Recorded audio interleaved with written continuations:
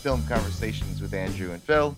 I'm your co-host Phil, and just now looking at the title for this film, it made me think of that old Soul Asylum song from my childhood, Without a Trace, Oh man, where he keeps singing, "Me without a trace, that's me a without a trace." deep Soul Asylum cut. Yeah, it's not like a Runaway Train or Black Gold. Runaway train never Never coming going back. back. Wrong way on a On a one-way train. one-way track. Yeah. Those lyrics could apply to this film. You remember the video for that song? Yeah, Is it like a it's just bunch of stolen missing bikes. posters? Wait, what did you say it was? Stolen Maybe bikes? there's two videos, but one of them is just a collection of bicycles. It's like a humorous, ironic video about how bikes get stolen a lot. Really? Wow. Yeah, and it was like a weird kind of straddling the line between irony and sincerity. Like it was just a shot of different bikes trying to say that the song "Runaway Train" is about stolen bicycles. The video that I remember very distinctly showed a bunch of missing posters for children who had gone missing. Oh man. I remember that on MTV because, of course, we didn't have YouTube back in that day. Well, we have YouTube now, and we can Google it. Oh, here we go. Well, while you're Googling that, I'm Andrew. I'm your other co-host. And listeners of the show know that one of my bailiwicks is English actors or Australian or New Zealand or South African actors not doing good American accents. Thomasin Harcourt Mackenzie, star of this film, to my surprise, is from New Zealand. Oh, I didn't know that. But has a flawless American accent. I don't know if she was raised in America or not, so that's maybe maybe I need to do more research. But she's great in this film. Really great. Yeah. Well, don't tip your hand, man. Oh, gave it away. Well, the film is Leave No Trace, as we have alluded to. I'm trying to find the Soul Asylum video and thinking I've lost my marbles. But I could have sworn that there's a bicycle. Somebody rides off on a bicycle, maybe at the end. Are you sure that's not for a different Soul Asylum song? What else could it be? I don't know. They had like one or two other. Yeah, they had Black Gold. I remember that one. Yeah. But it was there was some kind of MTV video. Maybe it was a parody of Runaway Train, actually. You know? That would be amazing if it was. Did you find a Runaway Train video that was just wanted poster or missing posters? I looked up the one that was called The Second Edit because I thought that was the second version. Sure. And it starts off with a graphic that says there are over 25,000 persons lost on the streets of Australia. This is what I remember. This is the Australian version. Yeah, I think they did ones for all kinds of markets around the world. Yeah, missing people who were victims of the backpacker murders back in the 90s. Oh Jesus! Isn't that the guy who Wolf Creek is based on? Maybe. It's he like killed a bunch of campers and backpackers in the most horrible and brutal ways. Remember when like MTV showed music videos? Remember music videos? Well, you remember how YouTube kind of took away the need for that? Yeah. But long before that, MTV had stopped showing music videos. Right. Okay, anyway. This has been our entry into the discussion about Leave No Trace, which is a film notably directed by Deborah Granick, written by Deborah Granick and Anne Rossellini. Deborah Granick recently came to prominence as the auteur behind Winter's Bone. Yes. Launching the career of Jennifer Lawrence and also being a respectable film in its own right. That is true. And also a kind of a rural theme as well. Yeah. Like a kind of mountainous, forested land. Sure. Leave No Trace features that great New Zealand actress that you mentioned, Thomasin Mackenzie, who gets top billing on IMDb. Yeah. And then as her father, it's Ben Foster, who's made some really good roles. The always impressive Ben Foster, yeah. He's done a lot of good, carved out a very interesting career. good indie work in a lot of films. Yeah. Like The Messenger. Did you see The Messenger? The one with Woody Harrelson, yeah. Yeah, that was a good role. That was his kind of big break. Yeah, taking him seriously. Yeah. So the premise of this movie, it's about a father and his 13-year-old daughter who are living in a park in Portland, Oregon, in the woods. It's a vast park. I haven't been to Portland, but I understand that there are these heavily wooded areas Sure. that are within city limits. And so they're living there in the woods, and as the film begins, they're just kind of going about their lives, trying not to be noticed, trying to, gather food, prepare food, which is, of course, one of our basic human necessities. Yeah. And then, shortly after that happens, they get spotted. And this kind of launches the events of the film, where they are basically having to be thrust out of their surroundings and placed in the urban part of the city. And I was kind of surprised at how swiftly they are placed in an actual domicile. And this probably has something to do with the fact that Ben Foster's character is a veteran. Yeah. And and the social services over there on the progressive part of the left coast in Portland do a good job about finding places for these people to live. Sure. And I was amused to see also that it's set in Portland, and there's an actress who's been in several Portlandia sketches who plays the woman who first interfaces with Thomasin and tries to get them a place to live. Sure. So there's some local color there. This is a solid film, man. Yeah. It's a sharply written film, sharply directed, just kind of adhering to the screenplay. Yeah. And paying attention to the actors, paying close attention to Thomasin in particular. I think this is one of those stories where you have a main character, but then you also have a character who is a major catalyst for what happens to the main character, and really kind of helps them become who they are. Yeah. I think it would be fair to classify this film as a character study of two characters, but it is Thomasin's story at the end of the day. Yeah. Tom's story. The actress's name is Thomasin. The character's name is Tom. It is definitely her story, but it is also very much her father's story as well, and kind of how those two things both coexist and rub up against each other. I mean, that's really what provides the dramatic engine for the film, is how these desires within each of them are both compatible and conflicting at the same time. And it's kind of finding the balance of that that's kind of the journey of the movie. And and that sounds really simple, maybe, if you're listening to that as just a description of the action, quote unquote, of the film, but it was absolutely riveting throughout. I found myself completely enthralled by this movie. Sure. Every second of it, I was totally interested and invested in what was happening to these characters.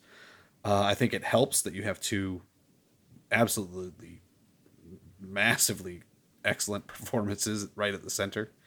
But I also think it's because it's so well written and so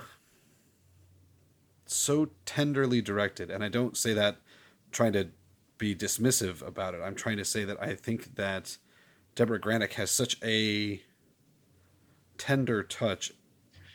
Yeah. As a director. Yeah, you could say that it has a documentary-like quality in the sense that, like, it's not kind of overtly stylish or elaborate or kind of Sure. anticipatory. Like the anticipatory camera is the camera that leads the actors, but in this case, the camera seems to always be following the actors, Yeah. and just kind of a lot of it seems to be kind of unpretentious handheld work, and it's really about the story. It's about the characters, also about the setting very much. Oh yeah. Yeah. The woods. It's amazing how they photograph these woods with absolutely no signifier of any civilization. Yeah. Whenever we see these like huge, expansive images of the trees with the ferns and everything, um, there's no hint of any kind of concrete or road or asphalt. No. And then when they make that transition into urban Portland, Yeah. it's an amazing moment, I thought, because that's when we see both worlds together as they're coming out. And then after that, they're just in this urban world. And tell me, did it remind you of like a kind of inverse of Room by Oh. A24? Uh, it did not, but now that you mention it, yeah. Yeah, Yeah, in a way. I can completely understand that. I actually thought of a completely different film uh, when you were describing that, and that is a film called The Hurt Locker, won Oh, many Academy Awards, wow. directed by Catherine Bigelow. There's the kind of vibrant uh, world of war that Jeremy Renner's character finds himself in. And Hmm. then when he returns to civilian life, it's drab, it's dreary, it's dull, it's boring. And so you have these visual cues that kind of draw this very stark parallel between these two worlds. And I feel like Hmm. Deborah Granick's doing something very similar in this film, because when they do move into a house that is provided for them, it's sparsely decorated. The walls are white. It feels very claustrophobic. It feels very unlike the life that they had been living. And it is largely due to her direction that we have this ebb and this flow. But at the same Hmm. time, the wild can also be dangerous, and it can also be treacherous, and it can also be frightening and threatening. Sure. So it's it's it's really wonderful to see those settings kind of reflected within the psyches of the two characters that are Yeah. at the center of the film. I think that Ben Foster is that kind of wilder uh, creature, and Tom is the character that sort of craves order and societal contact and all of Yeah. this. Yeah. The dad, Ben Foster's character, Yeah, Will, he, that's a good name. yeah, Will wants to remain in the woods. He wants to be a Will for the Woods, which is a great documentary, I think, that takes place in Oregon. yeah, Um, and he is holding her back, and he loves her, of course, and he wants her to stay with him, but he's a good enough dad to know that she needs to eventually grow up and leave home and leave him. And this is a great story that I always love to mm, see. And while we're dropping the names of films, I yeah. am utterly ashamed that not only do I own this DVD and I have Filmstruck, I've never seen Late Spring by Yasujiro Oh, Ozu. yeah, yeah, But that's another story that seems to be about a father-daughter who yep, have a close bond, but eventually they have to separate because the daughter has to live her life, and the father knows that, even though it hurts them both. yeah, yeah. And it's and this in this film that the psychological tug of war between the two of them is so incredibly subtle, and never with malice or hatred or anything. Hmm. This film is overflowing with love, I feel like. Hmm. And it's also overflowing with difficult emotions and things that the characters are dealing with uh, between each other and between them and the outside world. But it is every action that they take is out of love in this movie. Yeah, yeah, and I think that I think Deborah Granick has a great facility for that, and I Yeah, think yeah, without being stereotypical, I feel like a lot of women directors do. And yeah. that's not to say that women directors are solely interested in that, No, but you know, and I think nowadays women directors are making more films, whereas in the past we would say women editors have a great sense of rhythm, hmm, and but now women writer directors are seem to be making their voices heard more, yeah, and obviously that's a great thing. Um, agreed. and but yeah, but this is yeah, it's a humanist story, but which is not to say that it's pedestrian. It's still a skillfully made film, and probably pretty personal, I'm guessing. Yeah, Um, incidentally, I want to name the actress I mentioned, Dana Milliken, who sure. plays Jean. She's a great comic actress in Hmm. Portlandia, but she does a great job in this kind of natural city official role too, Yeah, as well. yeah, yeah. I think that all the performances are strong. I think that Deborah Granick has a great facility with actors. I think she's Winter's Bone was a really excellent, if terrifying, film. Mm, uh, as you said, that put Jennifer Lawrence on the map. A young Jennifer Lawrence who really had probably to this day, in my opinion, one of her strongest performances in that film. yeah. And I think that that's largely due to Deborah Granick being able to get that performance out of her. And I haven't seen any of Deborah Granick's other films, but I'm eager to after having seen Winter's Bone and then this. Hmm. I'm really curious to see the other films. What else that you know of that has she done? She has done a couple of things that were on IMDb. Down to the Bone looks like one of her first Yeah, films. Stray Dog. Ooh, a Uh, documentary. yeah, yeah. Very curious to see those. That's interesting that, I mentioned her documentary like There you directing go. style. There's that cinema verite approach. It looks like a lot of fun, Hmm. but as I say, I have not seen those films. Just Winter's Bone and this one, and Winter's Bone was almost a decade ago at this point. Yikes. Uh, yeah, and so between Down to the Bone and Winter's Bone was 6 years. Between Winter's Bone and this film was 8 years. She did do Stray Dog in between in Hmm. 2014, but she takes time with her projects. Uh, she picks well. She picks things that speak to her, things that she can handle and has facility with, things that are meaningful, and she cares about her characters. I mean, we've talked a lot, on this podcast about very humanist directors.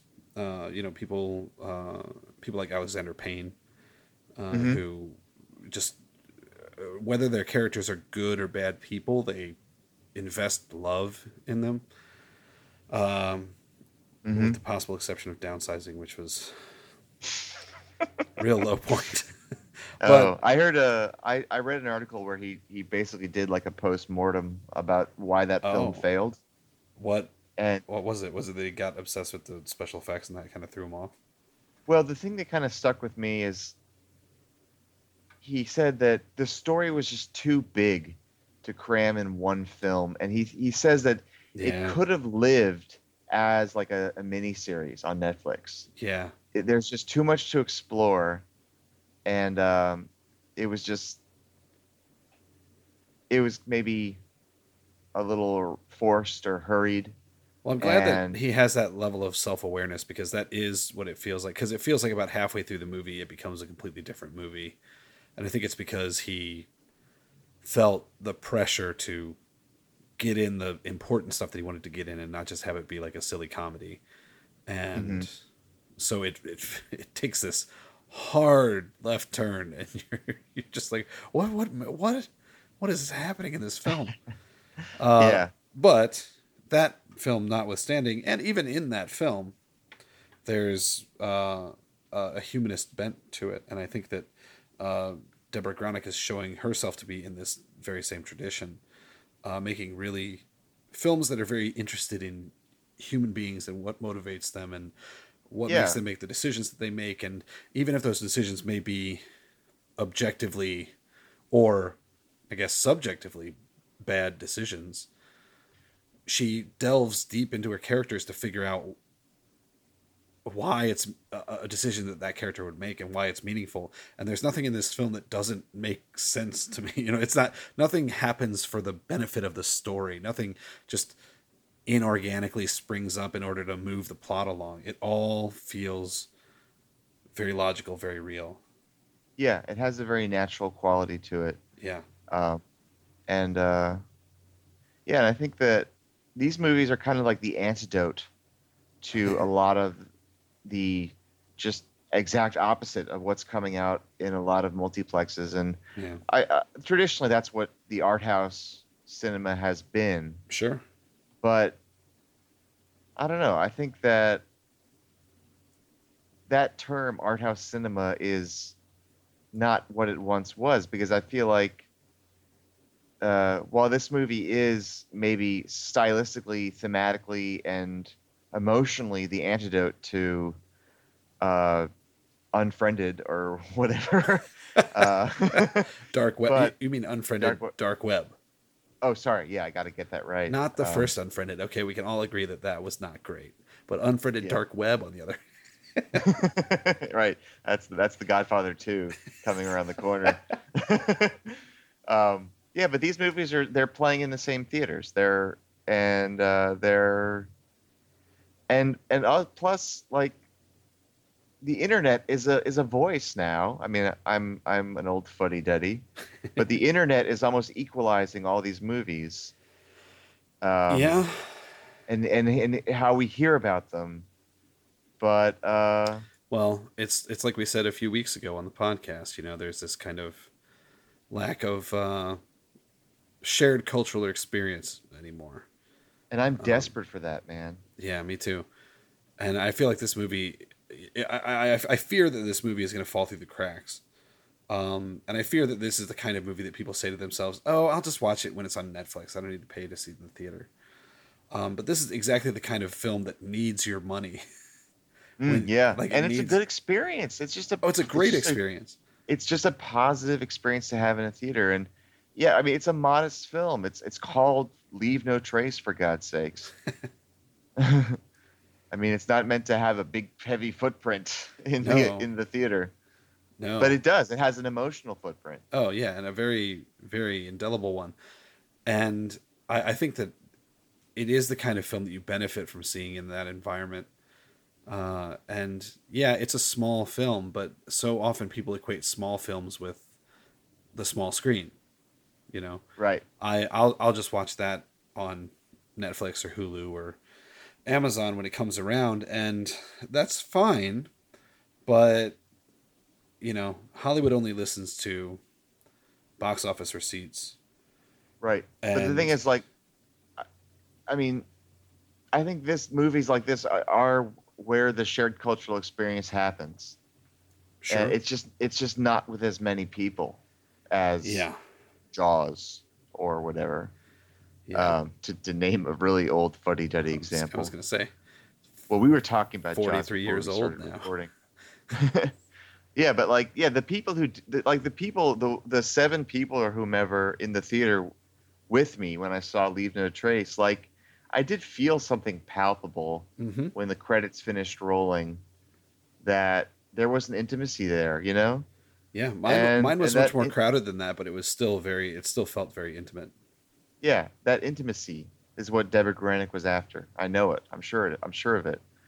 And I think she's trying to keep it going, keep it alive in film Yeah. because it's being attacked on all fronts. Yeah. Short attention And spans, yeah, anger and vitriol selling. reliance on computer technology or, Ugh. or cutting corners. Get Yeah. out of here with this computer BS. I don't need it. It's a fascinating little love letter to the city of Portland too. Sure. There are other movies like this. One of my favorite movies, and the best Portland movie I've ever seen, Ooh. is My Own Private Idaho. Oh yeah. That was a love letter to a Portland of the '90s, which I'm sure it's changed a lot since then. Yeah. But It's been 25 years since that movie came out. yeah, 27, 28. Yeah. Great performance by River Phoenix. Great performance by Keanu Reeves. Yeah, I was gonna say perhaps one of the only ones. Yeah, the only genuinely interesting and different performances by Keanu Reeves. Yeah, I like that part when they're sitting by the fire and River Phoenix is like, I just wanted to have a normal life with a normal family, a dog. And Keanu Reeves is like, you didn't have a normal dog. Yeah, yeah. Oh, I feel man. like I need to go. I feel like I need to go rewatch Running on Empty one of these days.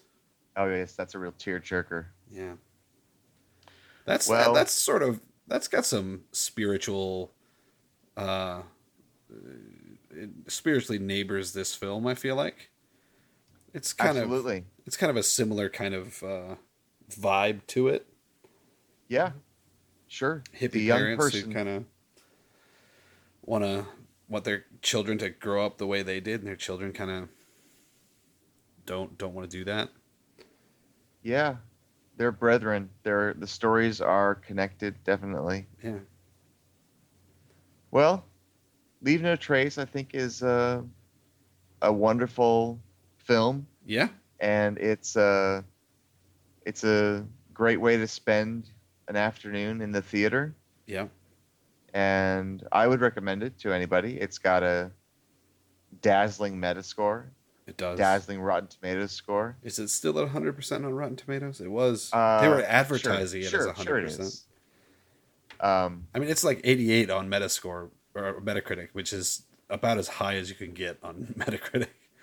Yeah, that's dynamite, man. And I might visit the city of Portland for the first time later this year. So. Oh, very cool. Talking about spirituality. Yeah. It resonates with me as well. I've never been. Yeah, I submitted something to their underground film festival. Very cool. Very, very cool. So I hope to keep Portland weird. Wasn't that originally Austin's thing? Did Portland adopt that, or did Austin adopt it from Portland? I think Portland adopted it from Austin. Keep Austin weird was that goes back a long way. Probably. I don't know. Maybe it was concurrent. Who knows? Well, Austin has been weird for longer, probably. I think Portland is one of those cities that really became itself in the past 20 years. Maybe. If I can be so bold as to make that statement. You can be as bold as you want to be.